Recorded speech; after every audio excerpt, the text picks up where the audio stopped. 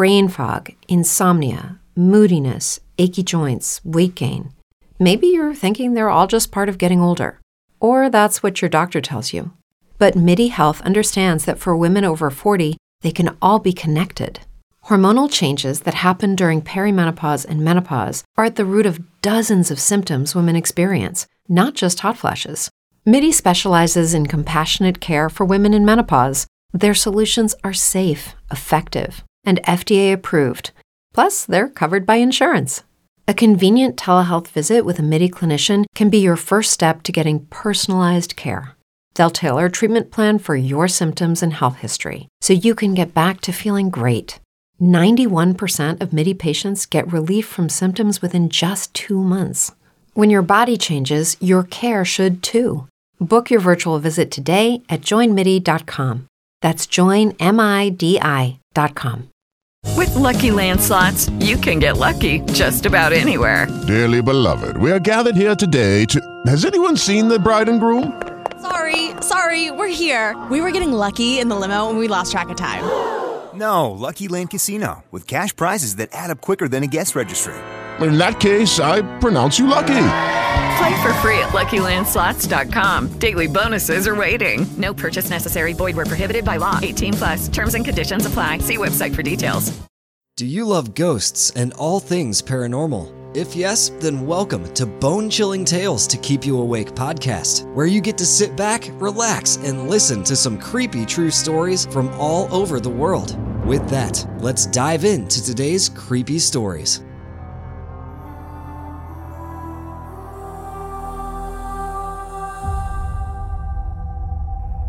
Deep down. I recently had some time off work, so my husband and I decided to take a short trip to San Francisco for the sole purpose of touring Alcatraz Island. I had never realized how close the island and the city of San Francisco was until we were on the ferry heading towards the prison. It made me understand a bit better how torturous it must have been for those in solitary confinement, Cell Block D, to be able to see, and at times hear, all of the activity of the bustling city, to have that freedom so close and yet so far. My visit to the prison itself made the truth of that all the more harrowing to think about. While the weather in the Bay Area was enough to rival that of my current hometown of Las Vegas, as we approached the island, an eerie fog began to roll over and enshroud the prison. As we were standing on the landing dock and looking up at the sky, we could literally see the fog descending from the horizon.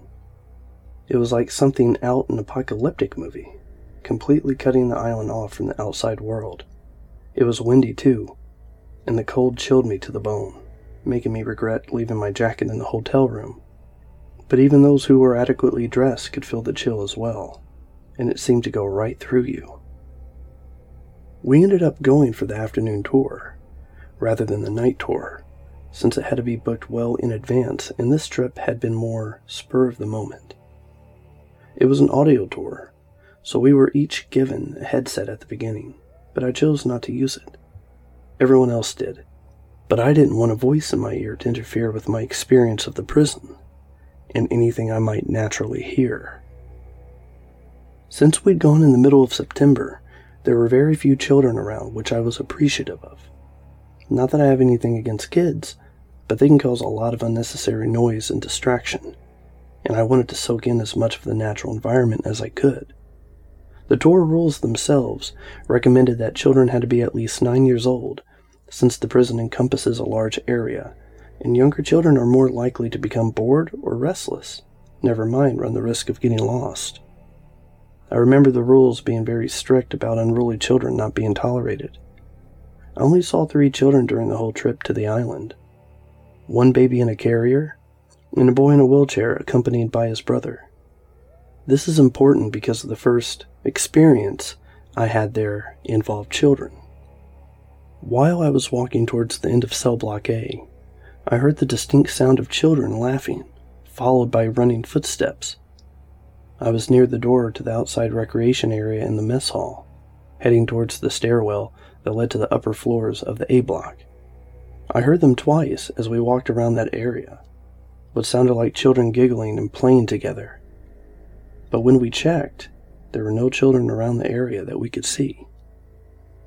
The research I did afterwards didn't mention any reports of child ghosts in the prison, but I did find a story about a 13-year-old girl who fell to her death 3 floors down a stairwell, back during the Native American occupation of the island during the late 1960s. It never mentioned which stairwell it was, but I believe it could be the one at the end of cell block A, where I had heard the children laughing. After we finished our tour of cell blocks A, B, and C, we proceeded to explore the infamous D block. I had expected a darker and drearier, more dungeon-like atmosphere, so I was surprised at how well lit the hall was.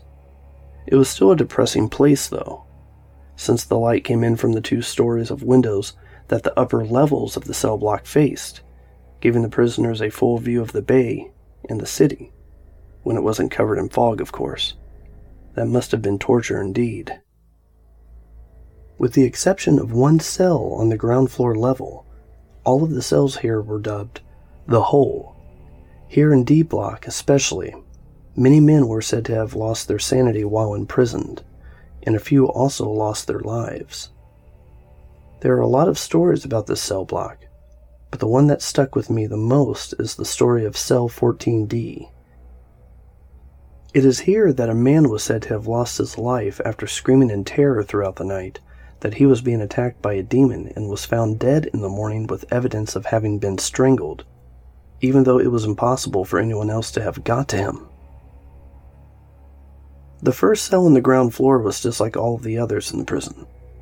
It was in here, though, that I refused to step foot. My husband had wanted to get a picture of me behind the bars of the cell, but I simply could not allow myself to go inside. Twice he insisted, and twice I was overcome with abject fear at the thought of stepping into the cell. It was a fear the likes of which I had never felt before, as though my body had a complete aversion to taking even 1 step inside. Even if I had willed it, I don't think I would have been able to. I did, however, go into cell 14D, where the man was said to have been strangled, and snapped a few photos. It was incredibly depressing going in there, but it was nothing like the fear I felt towards that first cell, the fear which I still can't really describe, nor understand today. After we finished the tour, we headed back to the landing dock. On the way, we noticed a tiny outbuilding we hadn't explored yet, which was said to be the morgue. We got in the line to go inside, and I was overcome with my usual morbid curiosity. The outside door to the building had been completely removed, so a sheet of plexiglass had been placed over the opening to keep out the elements. The room itself is below ground level, but you can look through the glass to the room below. Taking any kind of photos is futile, since the plexiglass just distorts them all. But I did find a tiny hole where the glass didn't quite meet the door frame, where I could fit the lens of my camera. I took a few pictures through the opening, and the results were rather interesting. But what I remembered most was the complete range of emotions I had felt while peering through the glass into the room below. Disgusted, sad, happy, lonely, fearful, and finally relief, as though I had been set free, all in a matter of seconds. Story 10. This is the story of my first ever ghost hunt. Before it even started, I knew this trip would be a memorable one. I just never anticipated exactly how memorable, or for what reasons. When I first arrived there and met everyone, none of us could have suspected what would be waiting for us on the inside. 6:45 p.m. We all ended up arriving at the prison 15 minutes early. The tour wasn't supposed to start until 7 p.m., so this gave us a bit of time to introduce ourselves and get an idea of what to expect. When we arrived, there were some cars pulled up at the front gate, but they quickly left when they noticed us. As they passed by, one of the men warned us to be careful, while another told us, "There are ghosts in there." We figured they were probably just trying to scare us and laughed it off. 7 p.m. We did a quick head count before we headed inside. Out of the 15 that was supposed to be there were only 13. Miracles, I've changed names for the sake of privacy, told us that 2 of her friends hadn't arrived yet, so they would be joining us later. With that, we started the tour without them at exactly 7 p.m. As we headed up the stairs to the main prison entrance, both Miracles and I started to feel dizzy around the second step from the top. We both noticed a strange smell too, but it passed too quickly to properly realize what it was. Scott, our tour guide, took us to the warden's quarters first, where he shared a story surrounding the room. He told us about the warden's wife who, while trying to get her hat box down from the closet, accidentally dislodged her husband's handgun and was shot in the head. Rumors purported that her ghost still lingered there, and that you could sometimes smell her perfume from time to time. At that moment, I noticed a certain smell, but it wasn't perfume, and I couldn't quite place it, so I didn't mention it. 8 p.m. After the tour was finished, we all headed back outside to wait for Miracle's friends. As we were waiting, I decided to visit the West Cell block to take some pictures. I'd seen one of the rooms in a dream a few days before the trip, so I was eager to check it out. I told the others that I was going to take some photos. Some of them were surprised I was going on my own, but I promised them I'd be right back. As soon as I entered the building, I realized I had no idea how to get there. I started wandering down the hallways, hoping I might see a sign for directions, but something made me pause. Somewhere close by, I heard a very loud clang, which sounded almost identical to a cell door slamming shut. I knew everyone was outside, and nobody else should have been in here, so that itself was pretty creepy. Realizing I didn't want to be wandering around without knowing where I was going, I headed back to the entrance and decided to look at the map. But as soon as I reached the front doors, the rest of the group came in. They joked that I hadn't got very far, so I simply told them I was lost. Later on, I confided to my friend Maria about what I'd heard. The jail cell door slamming closed despite nobody else being there. 8:05 to 8:50 p.m. I soon found out that the group I was part of was very eager to explore the hole as well as the basement, the 2 darkest places in the prison. Despite being surrounded by beautiful Romanesque and Gothic architecture, everyone wanted to go to the dungeon. I suppose I couldn't blame them though, given we were on a ghost hunt. As we were heading down to the basement, my flashlight started to falter. It was probably my fault since I didn't check the batteries before I'd left, but since I'd somehow found myself leading the group, it made for quite a nerve-wracking experience every time the light flickered and plunged us into darkness. We finally reached the part of solitary confinement where Scott had told us that one of the guards had been beaten to death by an inmate who managed to escape. It was especially dark down here, and the air was very stifling. As I walked into the doorway, I heard a horrible grating sound incredibly close to my ear, which made me freak out. As I was panicking, asking everyone what the hell that was, my friend Maria calmly informed me that it had simply been my bag brushing against the fence. I didn't believe her at first, but then I tried to recreate the sound by deliberately brushing against the door. Combined with the crunch of gravel beneath my shoes, it was exactly the same sound. Not a ghost at all, but just my own stupidity. From that moment on, I let someone else with a brighter flashlight lead the way. We finally made it to the sub-basement of solitary confinement, where they had once kept inmates caged up like animals in tiny cells. At some point, one of the wardens had decided it was far too inhumane to keep people down there, and had not only stopped sending inmates down there, but had the entire basement area bricked over and sealed off.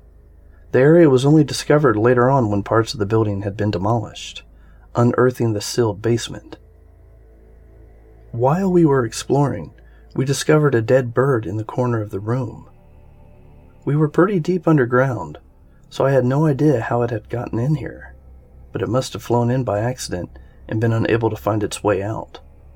Something about seeing the crumpled feathers and broken body made me feel uneasy. The heavy air definitely didn't help either, and I started to feel a little lightheaded. I didn't know whether it was the humidity, heat, or the negativity of the place pressing down on us, but it definitely had an effect on me. I thought I might have been thinking too much of it, but Miracles told me that she'd had a hard time breathing down there too. The atmosphere seemed to shift depending on which area or room we entered. The sub-basement was much cooler than the rest of the prison, while the air in solitary confinement was thicker and made it hard to breathe. But if you went one floor up, the air turned cool again, before going stale and heavy in the next room. I had many moments of feeling dizzy and nauseous while exploring the prison. Whether it was pressure changes, temperature changes, or humidity changes, it was all over the place, constantly fluctuating depending on where you went. 9:15 p.m. We finally left solitary confinement to head to the west cell block. As we made our way to the back, we came across a shower room. It was really dark and unsettling inside. There were trenches dug into the cement, which was supposedly where the water ran, but they reminded me of some kind of ancient temple where the blood of sacrifices would run or something. I knew it was just my imagination getting carried away, but just seeing those deep trenches creeped me out more than it should, especially since the grates had been removed, leaving them as dark holes in the ground. After leaving the shower room, we headed upstairs to what was called the Jesus room. Apparently a large picture of Jesus had been placed in there for some movie that was filmed here, and the name had just stuck. As Cleaver's friend began to lead the way, with me just behind, we all froze suddenly on the final few steps, staring into the darkness ahead. At first, all we heard was the faint whisper of movement ahead of us, like the beating of leathery wings, and then the screaming began. My first inclination was to cover my ears and block out the wretched sound, but I was also curious to know what it was. Then I heard Cleaver's friend shout in front of me, "It's a pissed-off bat!" He stumbled back, almost treading on my toes, trying to get away from the creature. The closest I can describe that scream is like a banshee. It was so loud and screeching, and then the bat started attacking us, taking dives at our head. We all ducked, but at one point I looked up and I swear I saw the bat's eyes glowing red. "Bats are a leading carrier of rabies," I shouted to the others as we tried to swat the bat away from our heads. "I don't want to get bit and ruin this trip." As the bat continued screaming at us, I retreated back to the safety in the shower room below. We all clustered together, making sure none of us had been bit, and then Miracles announced that she's going back up to take a picture. We all thought she was mad, of course, but that didn't stop her from going back into the fray of madness. Honestly, I was worried she was going to get bit and turn into some kind of zombie bat, but luckily, she managed to return unscathed. 9:30 p.m. After the bat fiasco, we met up with the others in the break room for pizza. They had left the lights on for us in there, so it was a nice reprieve from the darkness. But that peace wasn't going to last long. While we were eating, a bat managed to find its way inside. I thought it was the demon bat from earlier and immediately tried to hide, but it flew around once and then swiftly left again. What we didn't know, however, was that this was only the start. The bats had now found the location of our headquarters and our food, and they were gathering for an attack, but we were all too foolish to know what was coming. 10:25 p.m. We finished eating and made our way back to the warden's quarters, where people have claimed to see and smell the presence of the warden's late wife. We hung around for a few moments, hoping to get a glimpse of some of the rumors. A short while later, Miracles asked us if we could smell that. We all started sniffing the air like bloodhounds, desperate to get a whiff of whatever Miracles could smell. Then we caught it. a rather strong scent of perfume wafting around us. It wasn't like anything we'd smelled on the rest of the trip, and everyone claimed they weren't wearing any perfume that smelled like that. As quickly as it came, the smell disappeared again. I thought I smelled it again a few seconds later, but then it was gone. We all agreed that it had an almost baby powder, talcum powder smell to it, but also light and faintly flowery. After that, none of us smelled that scent again for the rest of the night, and we had no idea where it came from. After this incident, things went pretty quiet around the prison. We explored a few more places, but nothing out of the ordinary happened, so we retreated back to the break room to exchange stories with Cosmogul's group. They had been exploring the prison with Scott, the tour guide, and had been able to pick up on some voices on their DVR. I figured things must have been quiet for us since the ghosts were following the other group instead. 12 a.m. After taking a break, we split up into groups again and went exploring once more. We came across Granny and her friends, as well as Miracles, who was stoking out the place where Scott claimed to have been punched years ago by an unseen force. I got a weird vibe from that area, and all of us could hear something scurrying and shuffling about in one of the rooms to the west of the central hall. Thinking it might have been a bat, Miracles went to investigate and see what was causing the strange scuffling and clicking noises. But there were no bats, or any other animals in the room, so we had no idea what it was. At this point, I was starting to get fairly tired and was struggling to keep my eyes open. It was only midnight, but I was someone who liked my sleep. But despite that, I knew falling asleep in the prison would just lead to me being abandoned by the others, so I didn't want to risk it. 12:30 a.m. Granny brought out her EMF detector to examine the area and started getting repeatedly strong signals around one part of the floor. We checked the area and the ceiling of the floor beneath, but there were no lights or electrical wiring that might have been causing the EMF detector to go off.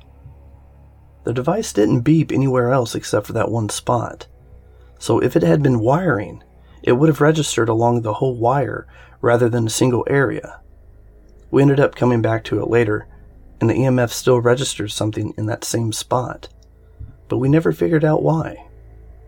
There might have been something under the flooring, but it was still strange, and one of the mysteries of the night was what was hiding under the floor in that area. After that, we headed to the prison's chapel.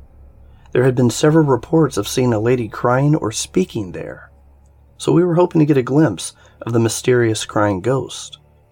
She was a more recent sighting, according to Scott and the tour guides, and they were still trying to figure out who she was and why she had suddenly appeared there. Scott wanted to find out what she wanted, but we were just hoping to get some kind of sign of her presence. There were, of course, bats in the chapel. There had been bats in almost every room we'd been in that night, but they mostly stayed quiet up in the rafters. It was only the demon bat that had caused such a ruckus. 12:45 a.m.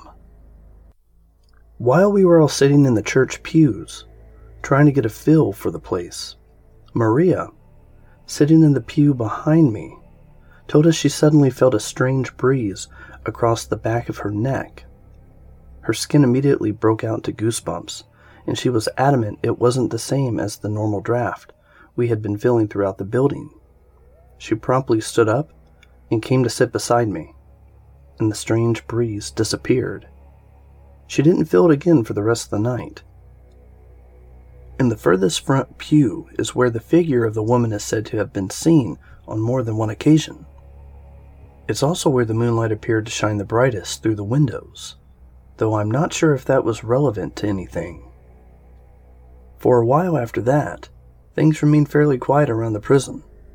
We moved from the chapel to the east wing by around 12:55 a.m., and from there we explored various other places.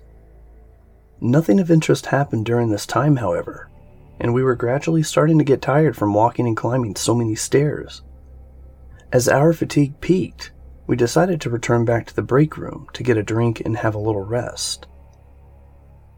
2:20 a.m. Miracle's friends wanted to leave early, so we all saw them off at the front gate while getting some fresh air. I hadn't realized how heavy and stuffy it was inside the prison until we stepped outside and let the cool night air wash over us. It was very soothing. Miracles, Maria, and I were all sitting on the stairs to the front entrance when we heard a door slam shut. It wasn't the main front door to the lobby, but the second door you had to go through to access the building. It slammed closed so loudly that I could feel the vibrations from the impact, and Maria almost fell down the stairs from surprise. The front door hadn't moved at all during this time, so it was unlikely to have merely been caused by a draft or something. It was only later, when I had developed my camera film, that I discovered a figure in one of my photos, shrouded in white and watching us from the front tower while we were waiting outside. The photo had been taken only moments before the door had slammed shut. 2:45 a.m. After seeing Miracle's friends off, we all headed back to the break room to talk about what we'd seen and experienced throughout the night. We were all pretty tired at this point, and the oppressive air of the prison was starting to wear us down, so our guards were completely dropped, and thus, we never saw them coming.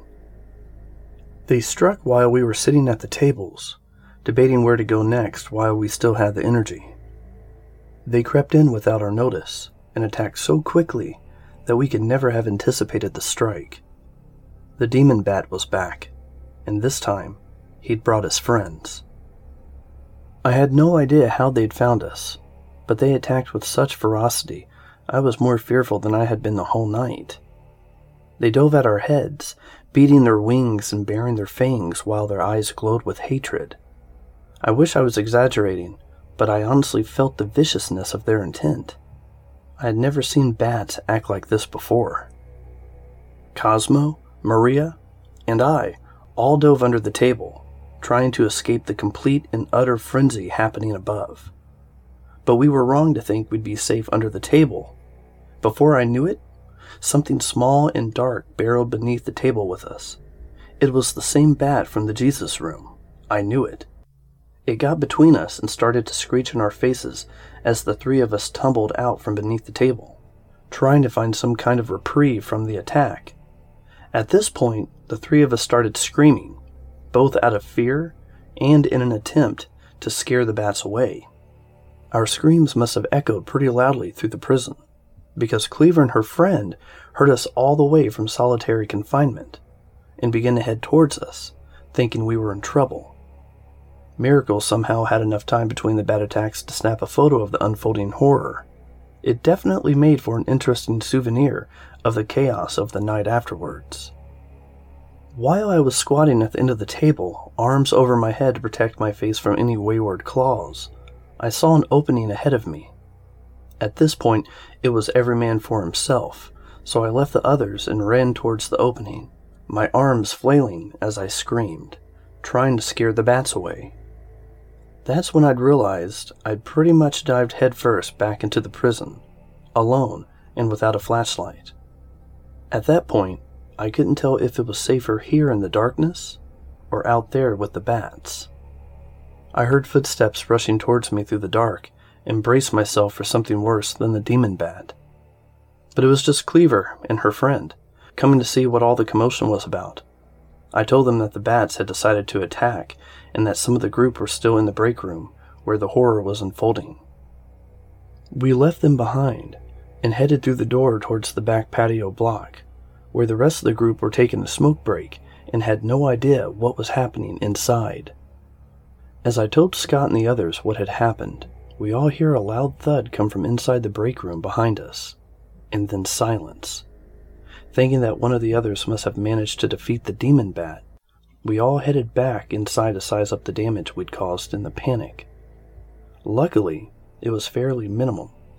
Reformatory probably had enough to worry about renovating the decrepit parts of the prison without having to clear up our mess too. Most of us had made it out of there unscathed, but Miracles had been exposed to the bat the whole time. When we all looked at her, she was fumbling hopelessly with a water bottle and appeared to be foaming at the mouth. My first thought was, dear God, the demon bat got miracles, especially when she turned to glare at us and uttered something that sounded suspiciously like, "Die, you all." But after finally getting the cap off her water bottle and taking a sip, she repeated herself, "It's just Tylenol, and it tastes horrible." We were all finally able to relax after that.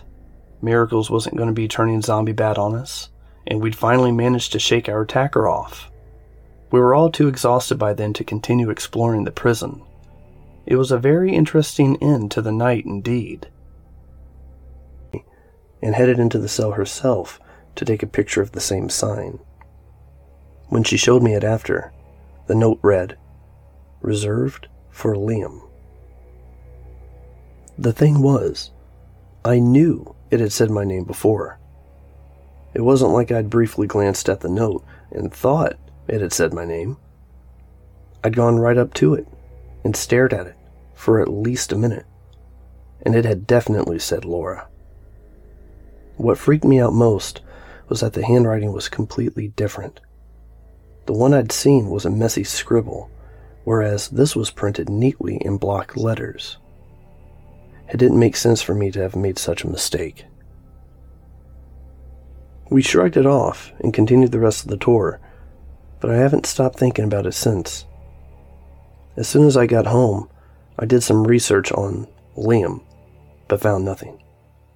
The only Liam with any connections to the prison was the actor who played a character in the movie Alcatraz when he was a little boy. During my research, I also found a video from a paranormal investigator who had gone into the same cell, Cell 11. She was a psychic and had picked up on an inmate who was crazy for Satan, who had done all sorts of dark rituals within that cell. Just thinking about it makes me feel uneasy. I've been praying every day since that visit. I'm certain now that place is haunted, or at least there's something unnatural about it. If you ever find yourself visiting, go into the solitary confinement block and visit Cell 11. If you read the note in the top right corner of the cell, maybe you'll see your name there too. It is Ryan here, and I have a question for you. What do you do when you win? Like, are you a fist pumper, a woohooer, a hand clapper, a high fiver? I kind of like the high five, but if you want to hone in on those winning moves, check out Chumba Casino. At ChumbaCasino.com, choose from hundreds of social casino-style games for your chance to redeem serious cash prizes. There are new game releases weekly, plus free daily bonuses, so don't wait. Start having the most fun ever at ChumbaCasino.com. No purchase necessary. VGW Group. Void where prohibited by law. See terms and conditions. 18+. Join us today during the Jeep Celebration event. Right now, get 20% below MSRP for an average of $15,178 under MSRP on the purchase of a 2023 Jeep Grand Cherokee Overland 4xE or Summit 4xE. Not compatible with lease offers or with any other consumer incentive offers. $15,178 average based on 20% below average MSRP from all 2023 Grand Cherokee Overland 4xE and Summit 4xE models in dealer stock. Residency restrictions apply. Take retail delivery from dealer stock by 4/1. Jeep is a registered trademark.